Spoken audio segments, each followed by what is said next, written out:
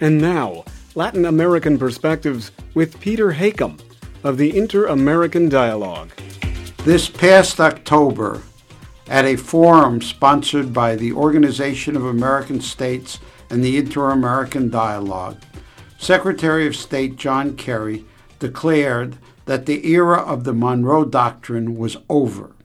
He called for a new U.S. policy, a Western Hemisphere partnership of equals, sharing responsibilities. For the time being, however, Washington has no regional policy toward Latin America. U.S. relations are atomized, country by country, issue by issue. The U.S. has largely disengaged from OAS operations, and today it plays a less and less influential role in region-wide activities than ever before.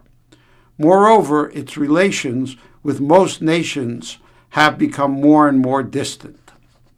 The U.S. relationship with Brazil, its most important in South America, was badly damaged last year by Edward Snowden's revelations of massive and intrusive U.S. spying in Brazil.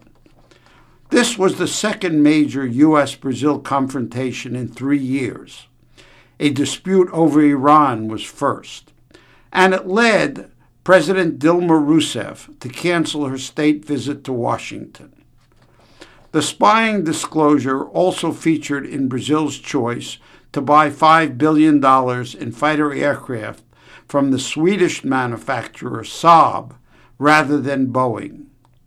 U.S.-Brazilian ties could get worse this year, particularly if the South American giant decides to offer Snowden amnesty.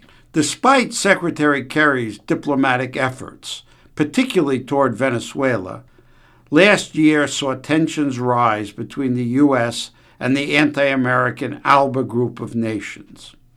Although Bolivian President Morales' plane was grounded in Europe, Washington was widely viewed as the culprit because of the links of the incident to Snowden. And Ecuador was angered by the news that the U.S. had contributed to a Colombian raid on its border.